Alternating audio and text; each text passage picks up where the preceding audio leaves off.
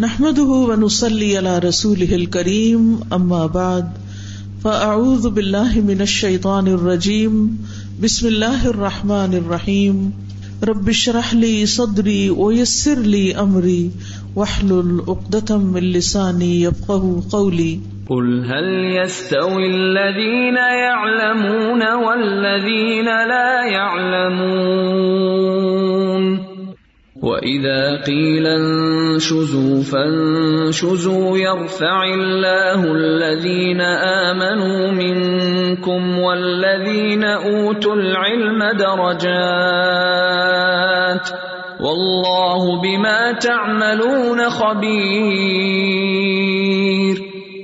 يَا أَيُّهَا الَّذِينَ آمَنُوا أطيعوا الله ورسوله ولا تولوا عنه وأنتم تسمعون.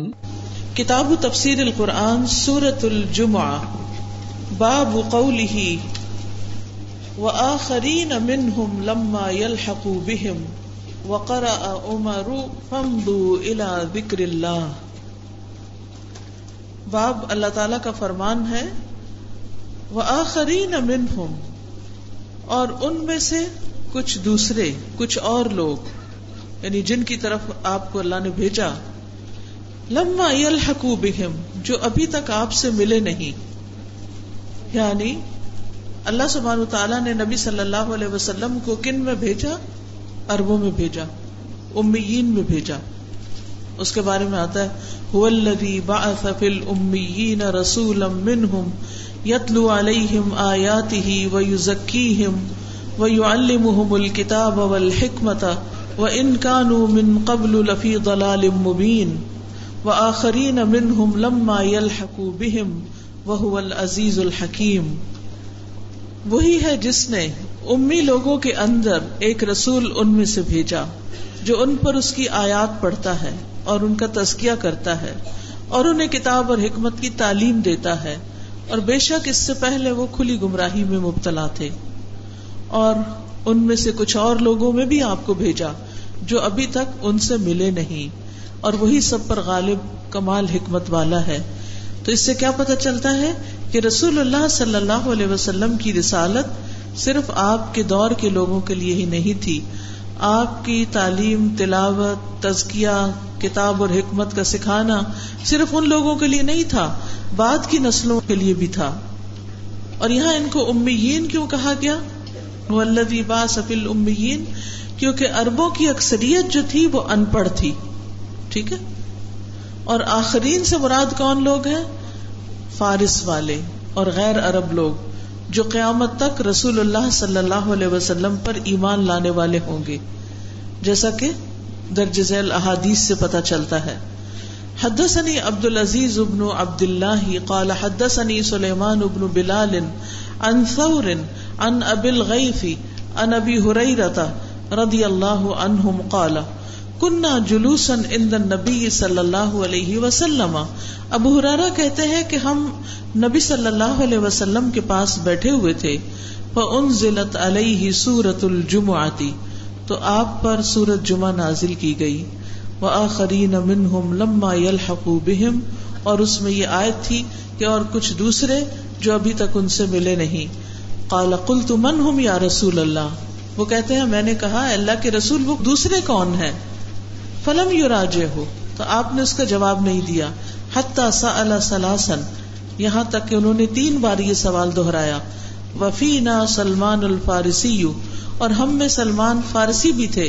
ودع رسول اللہ صلی اللہ علیہ وسلم، ودع رسول اللہ صلی اللہ علیہ وسلم یدہ علی سلمان ثم قال لو كان الایمان عند الثریا لنالہ رجال او رجل من هؤلاء.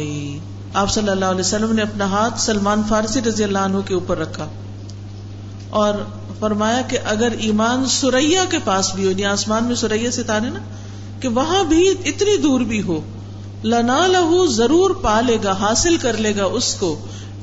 کون؟ رجال و رجل، کچھ لوگ یا ایک شخص، من ہؤلاء، ان لوگوں میں سے، یعنی ان لوگوں میں سے، ان فارسیوں میں سے کچھ وہاں تک بھی جا پہنچیں گے.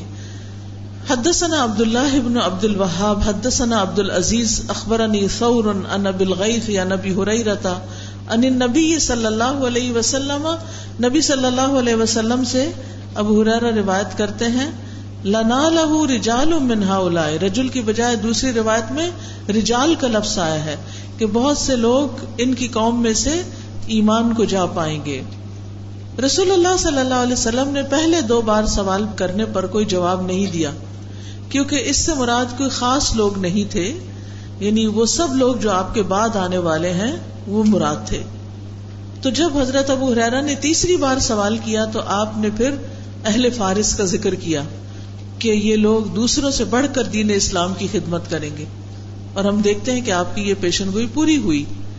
صحابہ کرام کے دور کے بعد اسلام کی نشر و اشاعت کا جو کام اہل فارس نے انجام دیا، یہ سعادت دوسرے لوگوں کو نصیب نہیں ہوئی. بڑے بڑے محدثین کرام اور فقہاء اسی علاقے سے تعلق رکھتے تھے، یعنی انہوں نے اسلام کی تعلیم کے لیے، ترویج کے لیے جو خدمات انجام دی وہ قابل ذکر ہیں. امام بخاری بھی اسی علاقے سے تعلق رکھتے تھے، کیونکہ اس وقت بخارا شہر جو تھا وہ فارس کا حصہ تھا.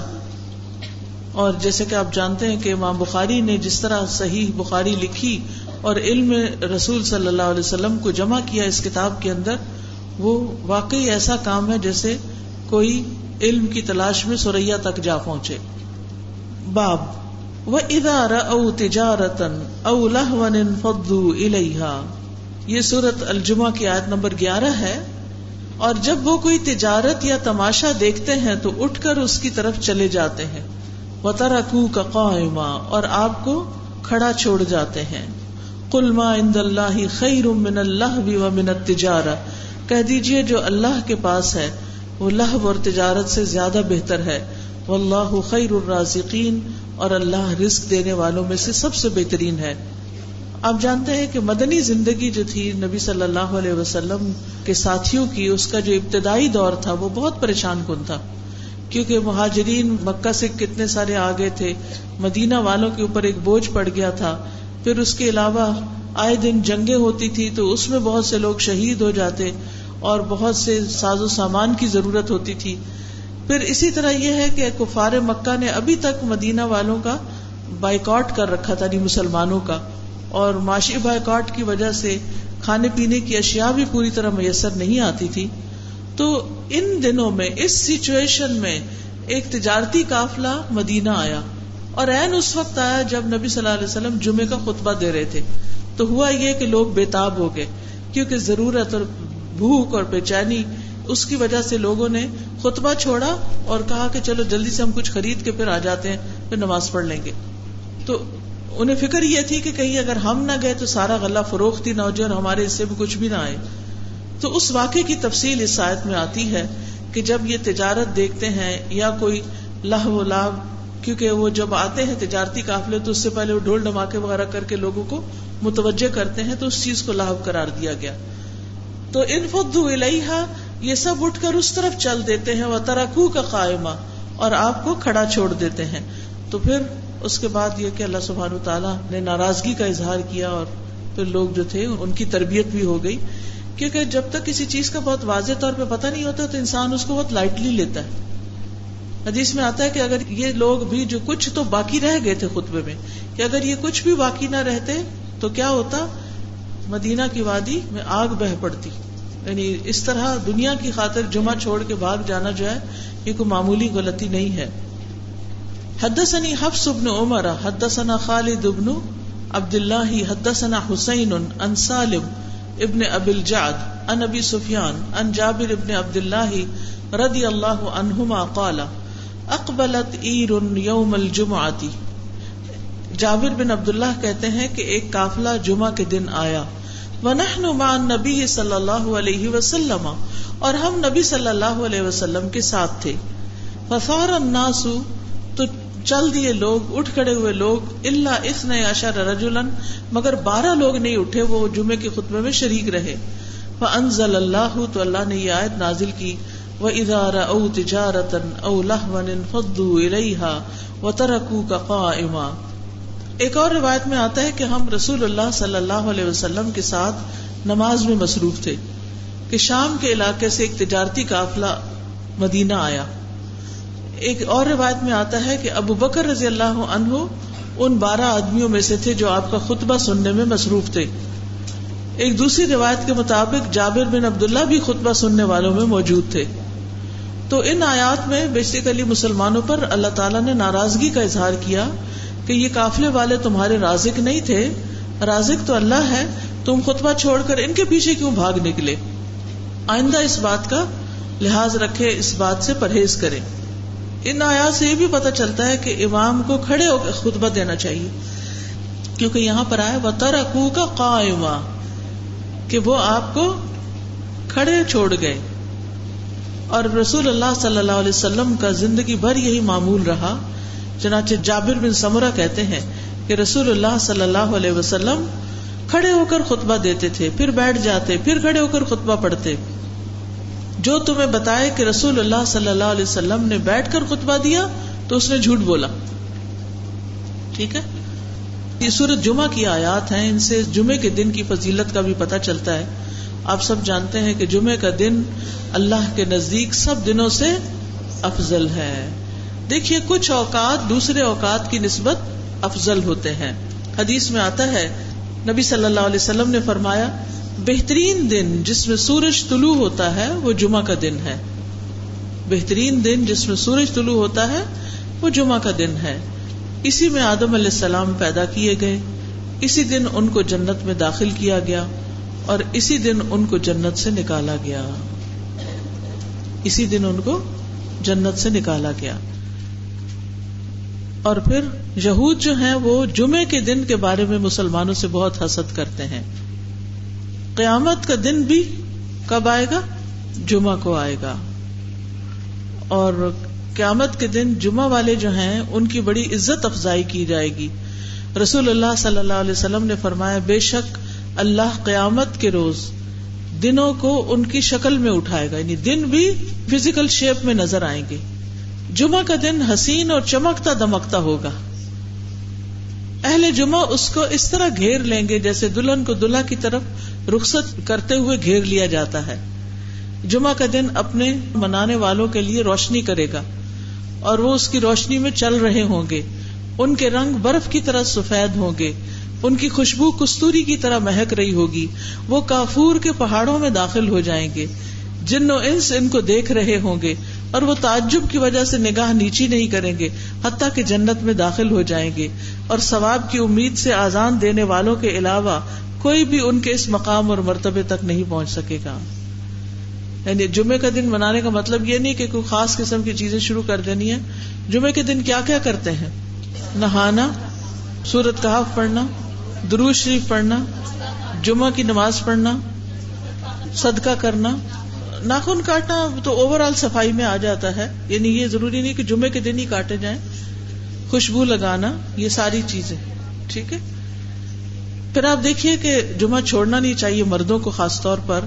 اگر عورتیں بھی پڑھیں تو ثواب کی بات ہے کیونکہ کچھ سیکھنے کی چیز ہوتی ہے، الا یہ کہ کوئی مجبوری ہو.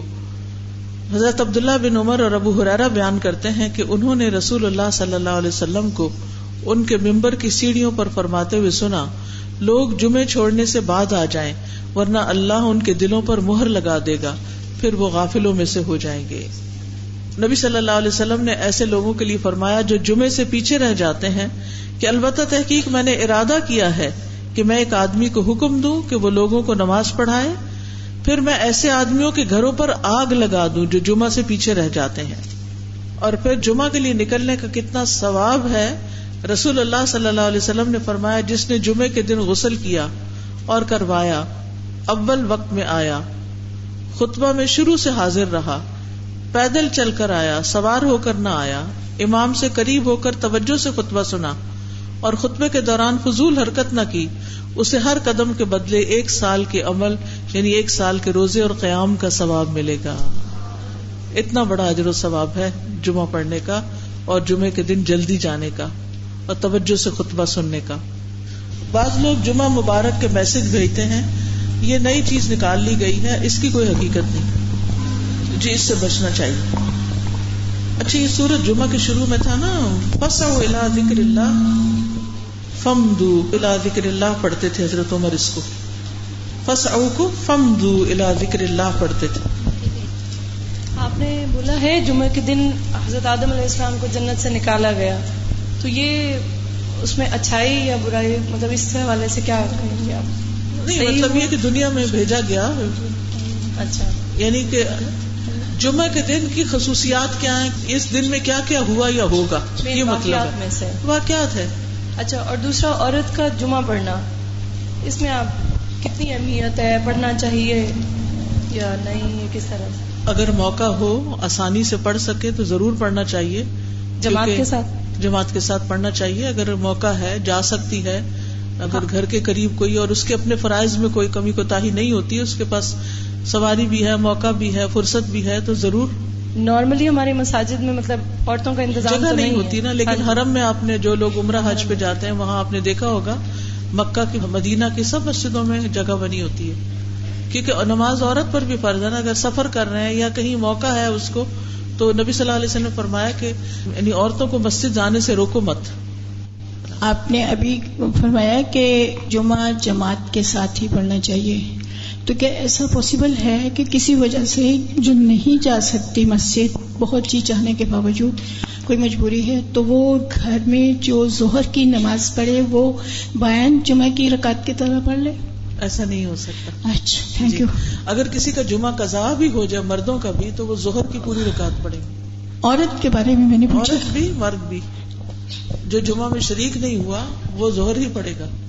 الحمدللہ میں ریگولرلی جاتی ہوں، لیکن یہاں پہ نا مختلف فرقے واجب ہے کیا ہے کہ جو خطبے ہیں نا ان میں ڈفرینس ہوتا ہے. ایون ٹرکی میں بھی کئی وہاں پہ ڈفرینٹ خطبے ہوئے، ایک خطبہ ہوتا تھا پھر دوسرا بیچ میں وہ رکعت پڑھتے تھے پھر خطبہ ہوتا تھا. یہاں پر بھی نا خطبہ اور ڈفرینٹ طریقے سے دیے جاتے ہیں، مطلب کسی مسجد میں کسی طرح ہے، کسی مسجد. تو اس میں تھوڑا سا سنت کا طریقہ خطبے کا بتا دیں کہ عربی میں خطبہ ضروری کیوں نہیں. اکثر لوگ تو یہاں پاکستان میں عربی میں خطبہ ہی دیتے ہیں جو کہ کسی کو سمجھ نہیں آتا. عربی میں خطبہ دینا ضروری ہے کیا یا اپنی زبان میں دینا چاہیے؟ خطبہ عربی میں دینا ضروری ہے اور پھر اس کا ترجمہ کر دینا چاہیے. اچھا ٹھیک ہے، تھینک یو. السلام علیکم.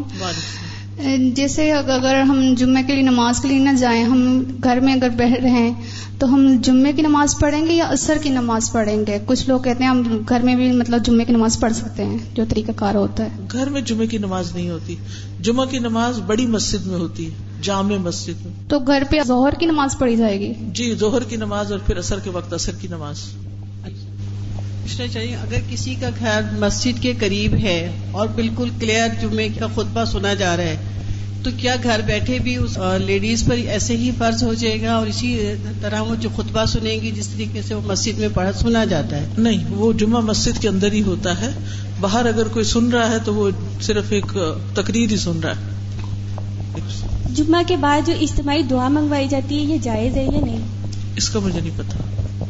جمعے کے خطبے کے بعد تو مانگتے ہی ہیں نا، ٹھیک ہے نا. وہ جس خطبہ ختم ہوتا ہے تو اس وقت اللہم اید الاسلام والمسلمین والی دعا مانگتے ہیں نا، اس وقت تو مانگتے ہیں، لیکن نماز ختم ہونے کے بعد تو کوئی ایسی دعا نہیں.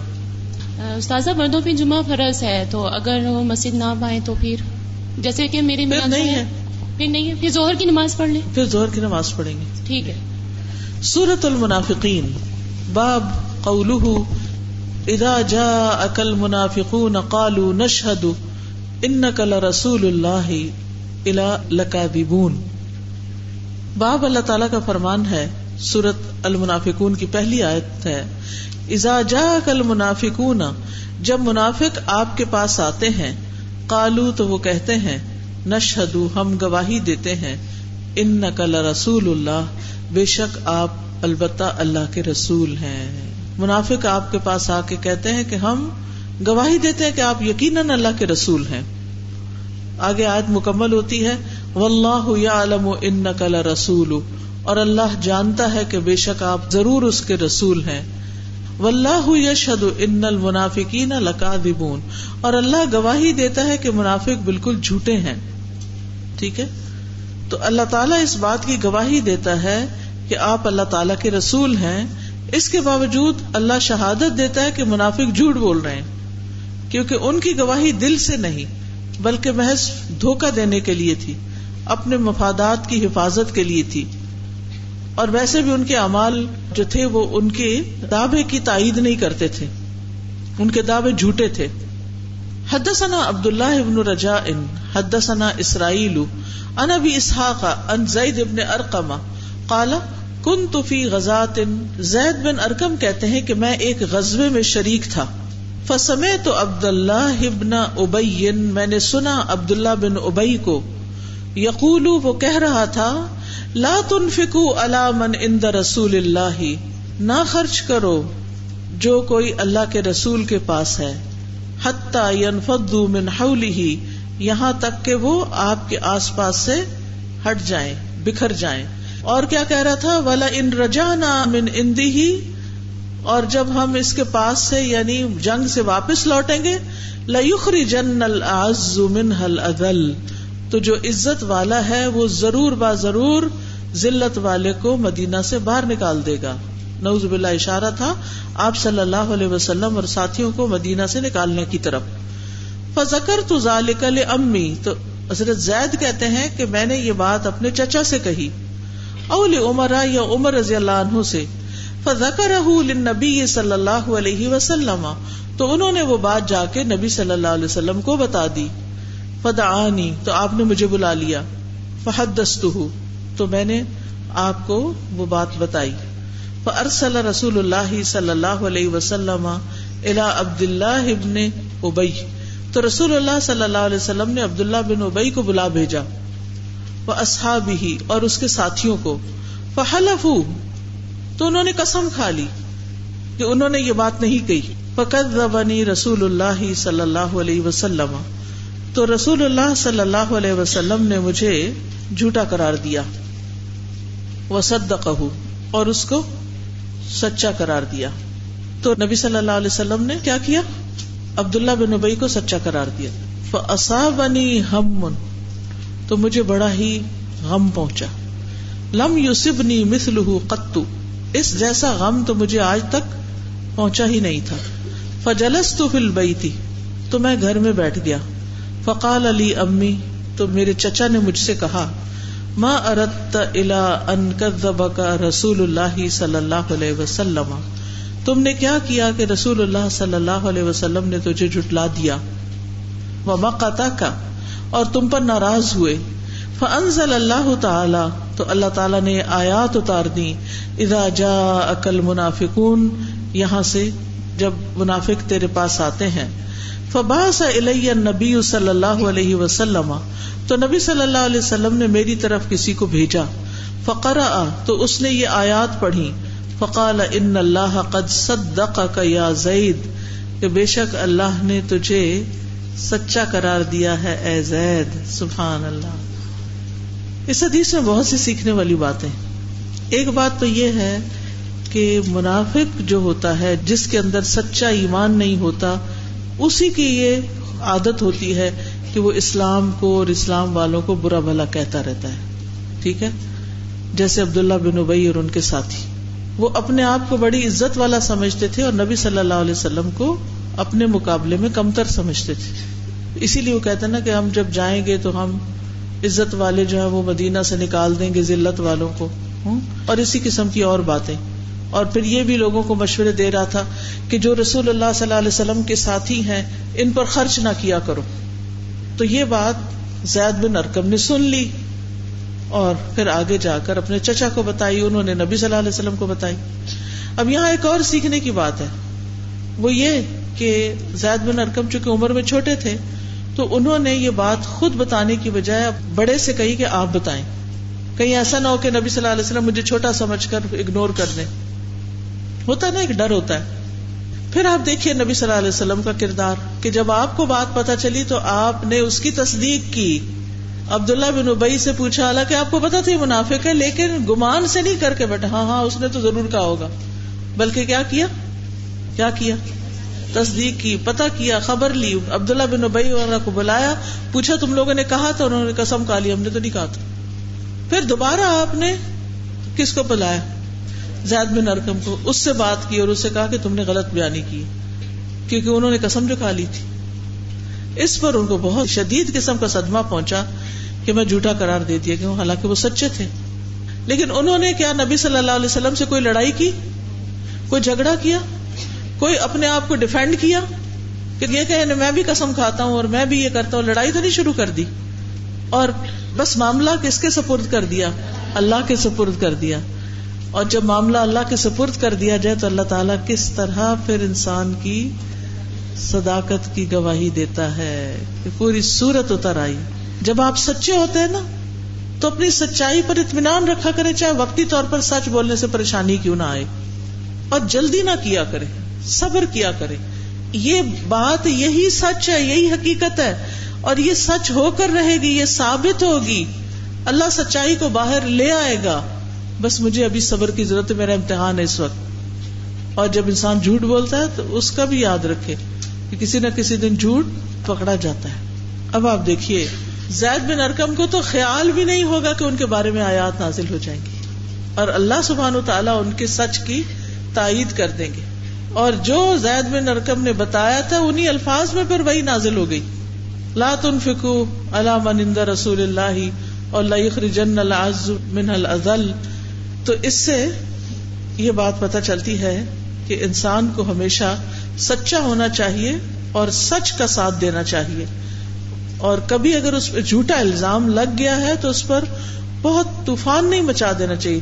واقعہ عفق میں آپ دیکھتے ہیں کہ حضرت عائشہ رضی اللہ تعالیٰ عنہ پر ایک بہت بڑا الزام لگا تھا، لیکن انہوں نے بھی کتنے صبر کا مظاہرہ کیا. آخر اللہ نے ان کی شان میں آیات نازل کی. اب ہو سکتا ہے آپ کہیں کہ وہ تو اس وقت وحی آ رہی تھی اور آیات نازل ہوتی تھی، تو پھر ہمارا کیا بنے گا؟ ہمارے پر تو آیات نہیں آ سکتی. لیکن آیات نہیں، لیکن اللہ تعالیٰ کوئی نہ کوئی اور دلیل دکھا دیتا ہے جس سے لوگوں کو یہ سمجھ آ جاتی کہ آپ واقعی سچے ہیں. دوسرے لوگ ڈیفینڈ کرنا شروع کر دیتے ہیں، وہ آپ کے حق میں گواہیاں دینا شروع کر دیتے ہیں. سازا میں نے آپ سے یہ پوچھنا تھا، ایک تو اس دور کے منافق تھے نا، جیسے عبداللہ بن ابی وغیرہ نا، لیکن آج کل جس طرح حدیث میں آتا ہے کہ جو جھوٹ بولے وہ منافقت میں آ جاتا ہے، یا تو یہ دونوں ایک ہی کیٹیگری میں آئیں گے، اور ان کا مطلب جو عذاب ہے جیسے منافقت کو سب سے نچلے گڑے میں رکھا جائے گا جہنم میں. دیکھیے ایک عملی منافق ہوتا ہے اور ایک اعتقادی منافق. اعتقادی منافق تھے عبداللہ بن ابی وغیرہ، وہ مسلمان ہی نہیں تھے اندر سے. آج کل جو لوگ جھوٹ وغیرہ بولتے ہیں وہ عملی منافقت کا شکار ہوتے ہیں. سر میں نے ایک بات نوٹس کی ہے، وہ یہ کہ جیسے زید بن ارقم نے صبر کیا تھا اور جیسے عائشہ کا واقعہ تھا انہوں نے صبر کیا تھا، تو ہم لوگ کیا کرتے ہیں پہلے ٹائم پہ تو ہم صبر کر کے بیٹھ جاتے ہیں، لیکن کہیں نہ کہیں آگے جا کے ہم اس کا ذکر چھیڑ دیتے ہیں. شروع میں ہم کہہ دیتے ہیں ہم نے اللہ پہ چھوڑ دیا اس کا معاملہ، لیکن ہم لوگ کہیں نہ کہیں ذکر کر لیتے ہیں اس بات کا، پھر وہ ہمارے ساتھ ویسے ہوتا نہیں ہے، مدد نہیں آتی ہے. لیکن جیسے زید بن ارقم نے کیا اور وہ بالکل انہوں نے ذکر نہیں کیا ہوگا، اس طرح سے اللہ تعالیٰ کی ان کے پاس مدد آئی، تو ہمارے پاس بھی مدد اس طرح آئے گی کہ ہم صبر کریں تو اس پہ جم جائیں. اللہ کے سپورٹ کیا ہے تو اللہ کے سپورٹ وَاعْلَمْ أَنَّ النَّصْرَ مَعَ الصَّبْرِ، جان لو کہ مدد صبر کے ساتھ آتی ہے. استاد جھوٹی قسم کا کفارہ کیا ہوگا؟ جھوٹی قسم اگر کھا لی جائے تو پھر اس کا کفارہ توبہ کرنی ہوتی.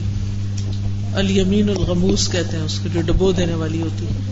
میں نے آپ سے پوچھنا تھا کہ یہ بعض لوگ آیت کریمہ وغیرہ 1.25 لاکھ دفعہ پڑھا دیتے ہیں، یہ پڑھانا جائز ہے کہ نہیں کسی کام کے مقصد کے لیے؟ نبی صلی اللہ علیہ وسلم سے ایسا کوئی طریقہ ثابت نہیں ہے. صحیح. تو اگر کچھ ہو تو پھر کیا طریقہ کار ہے بندہ خود کیسے پڑھے انسان؟ جیسے ہم سب عورتوں کو تقریباً بہت شوق ہے اس طرح کی محفلوں میں آنے کا اور دین سیکھنے کا، اور شوہر حضرات منع کر دیتے ہیں، تو اس کے لیے کیا کہیں گی آپ؟ ان کو منا لیا جائے. منایا تو ہے، منا کے ہی آئی ہوں. اللہ تعالیٰ ہمیں بھی تو ٹیسٹ کرتا ہے نا کہ ہم کتنے سچے ہیں. اگر ہمیں ہر چیز آسانی سے مل جائے تو ہم اس کی ناقدری کریں.